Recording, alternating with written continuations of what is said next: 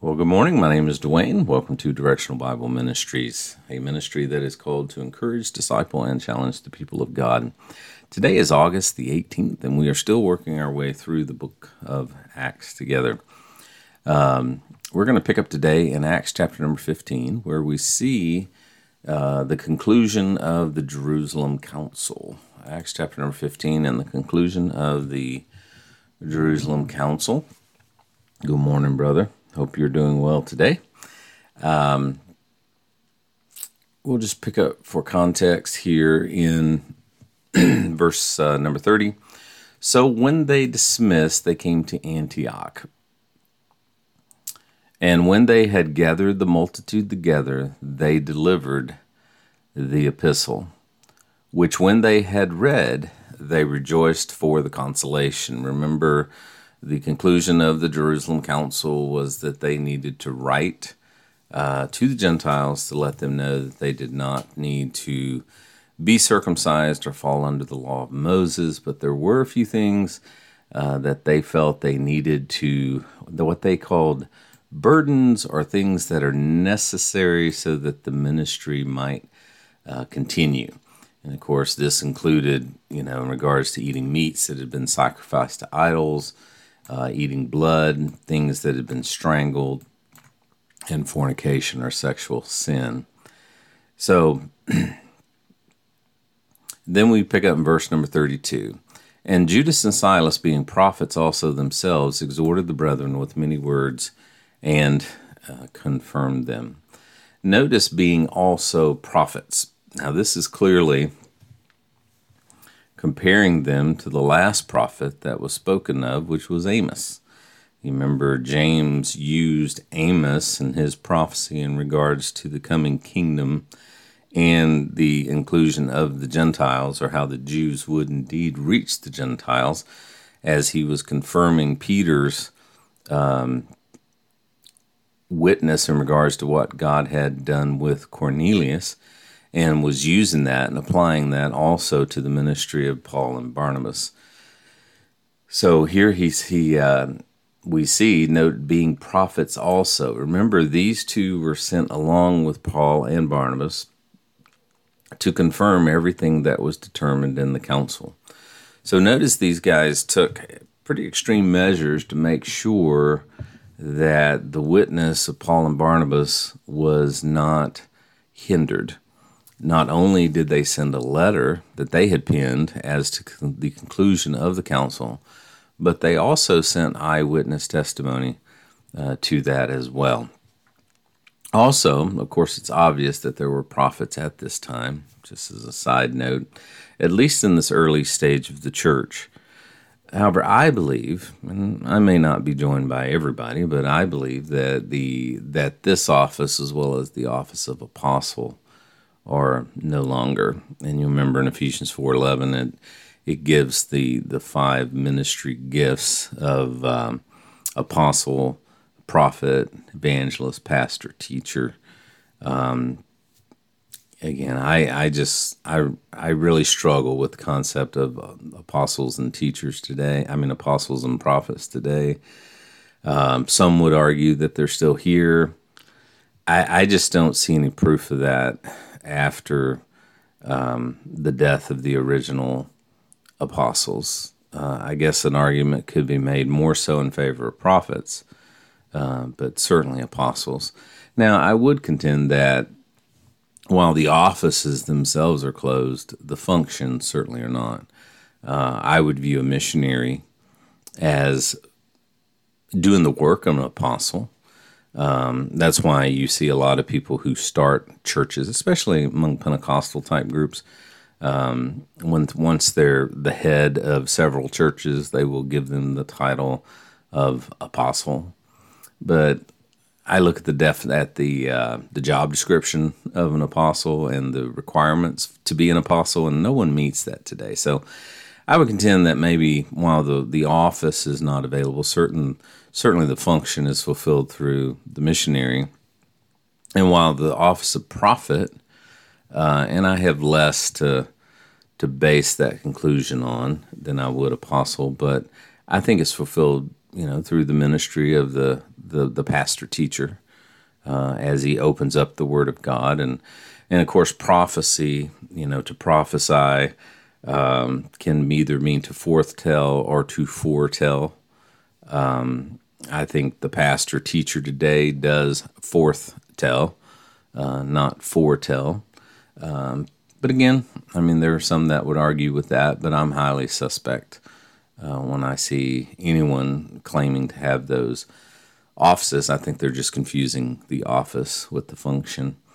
And then notice in verse number 33, and after they had tarried there a space, they were let go in peace from the brethren unto the apostles.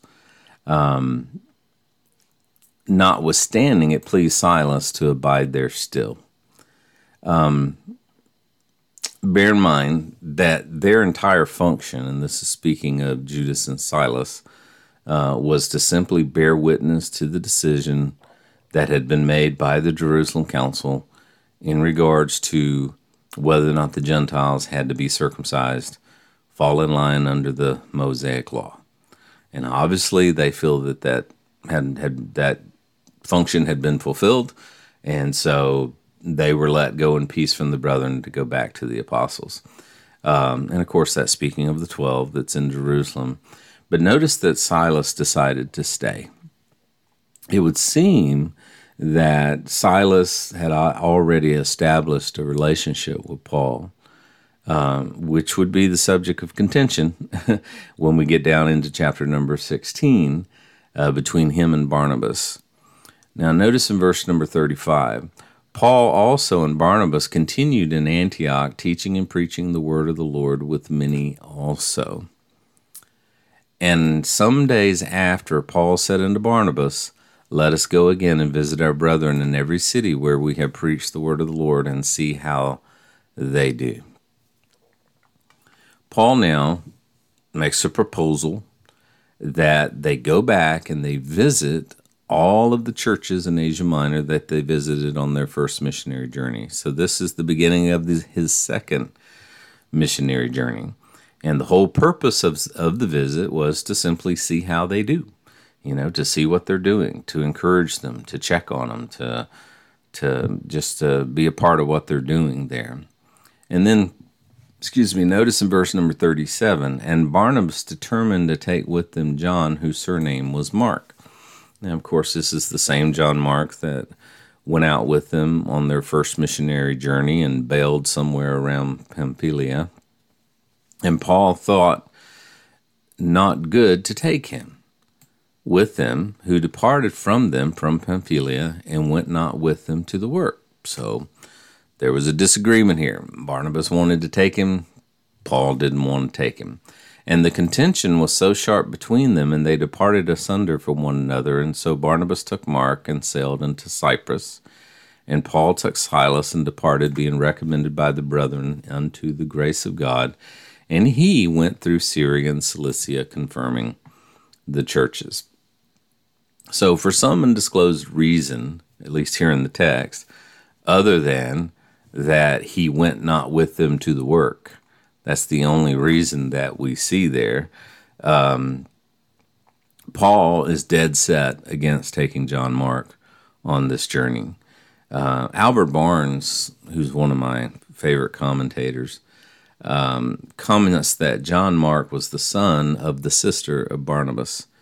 But whatever the reason, we do know that they later did reconcile. In 1 Timothy 4:11, Paul writing, said, only Luke is with me. Take Mark and bring him with thee, for he is profitable to me for the ministry. So whatever the reason was, Paul decided he didn't want to take John Mark here. Maybe he just didn't think he had the stomach for it. He had been wounded, hurt, discouraged by him when he bailed on him the first time. He just felt John Mark wasn't mature enough. He wasn't ready. And of course, Barnabas disagreed. But whatever the reason, by the time we reach 2 Timothy 4:11, Paul felt very confident in John Mark's abilities, his maturity, and he asked for him So, some will erroneously, in my opinion, say that the fact that Barnabas was never heard from again is proof that he was in the wrong. That's a ludicrous argument, in my opinion. It's very difficult and dangerous to read something into Scripture that is not there.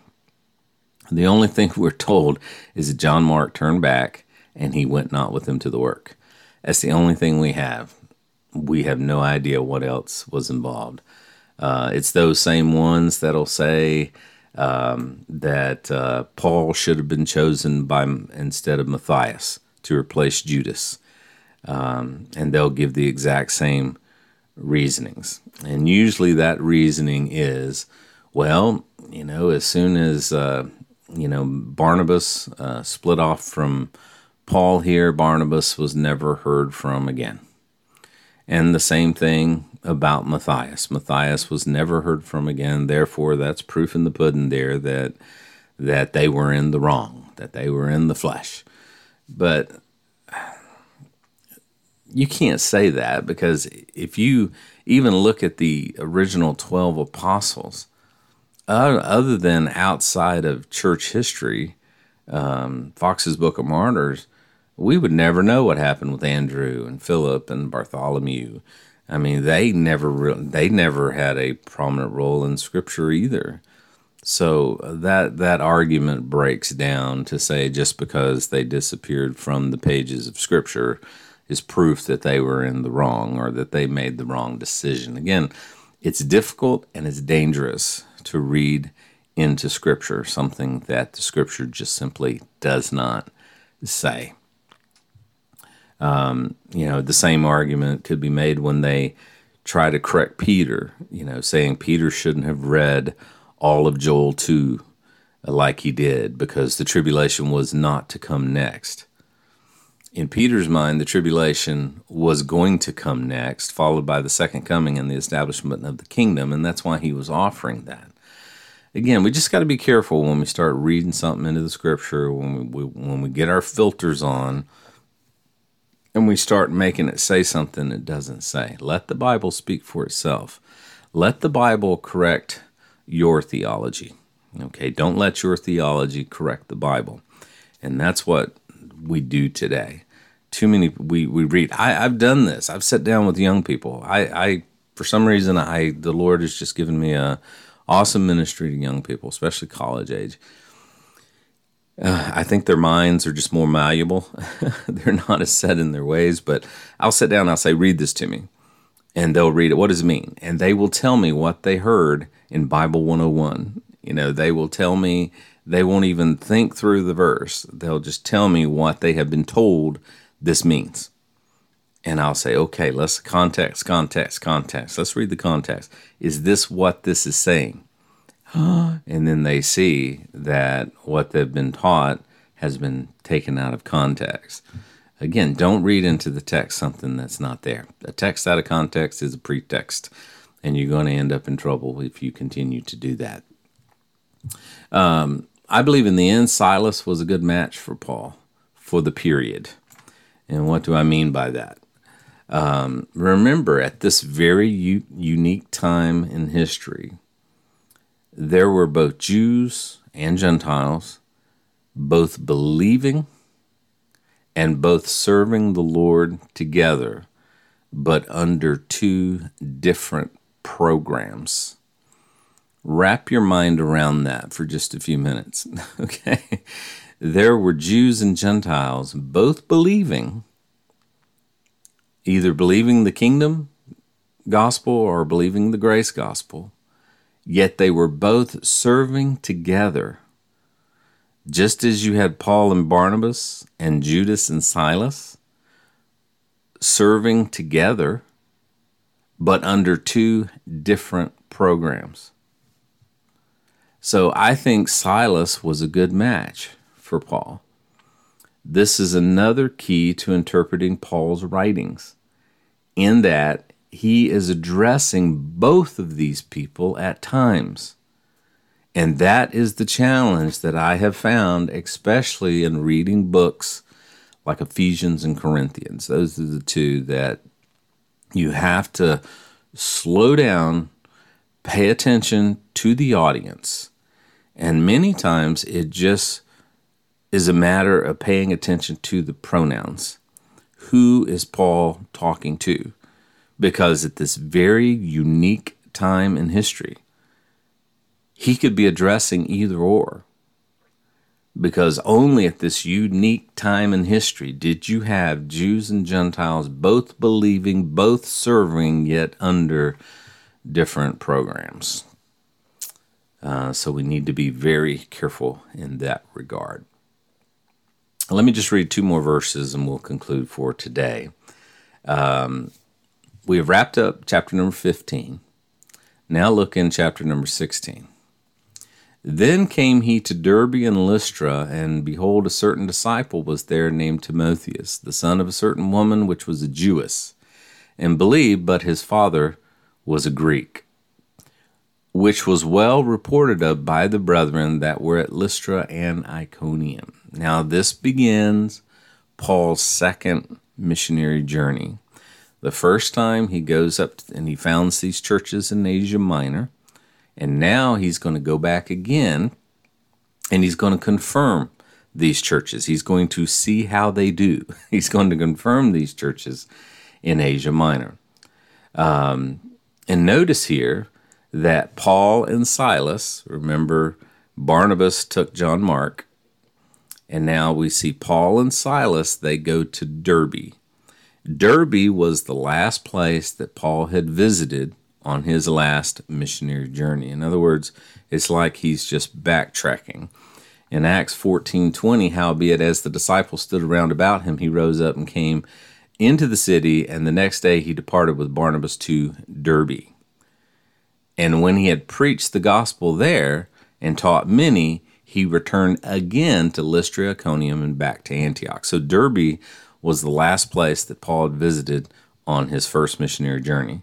So now he's going back there. And as I stated earlier, that may have been when he first met Timothy, when Timothy first came under his teaching. In 1 Timothy 1:2, unto Timothy, my own son in the faith. So he may have shared the grace gospel with Timothy on that first missionary journey.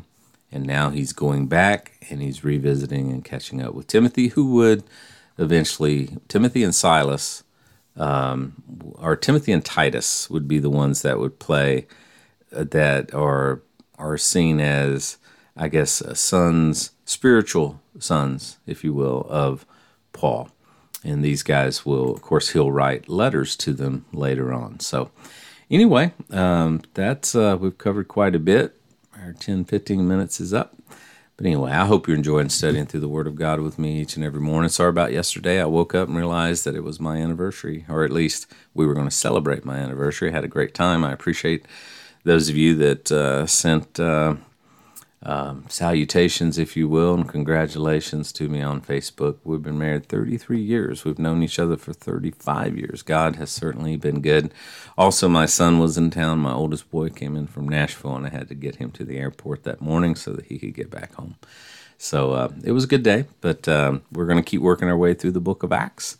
And God bless you guys. Hope that you have a great day. Remember, God loves you, wants the best for you, and is working all things out for your good.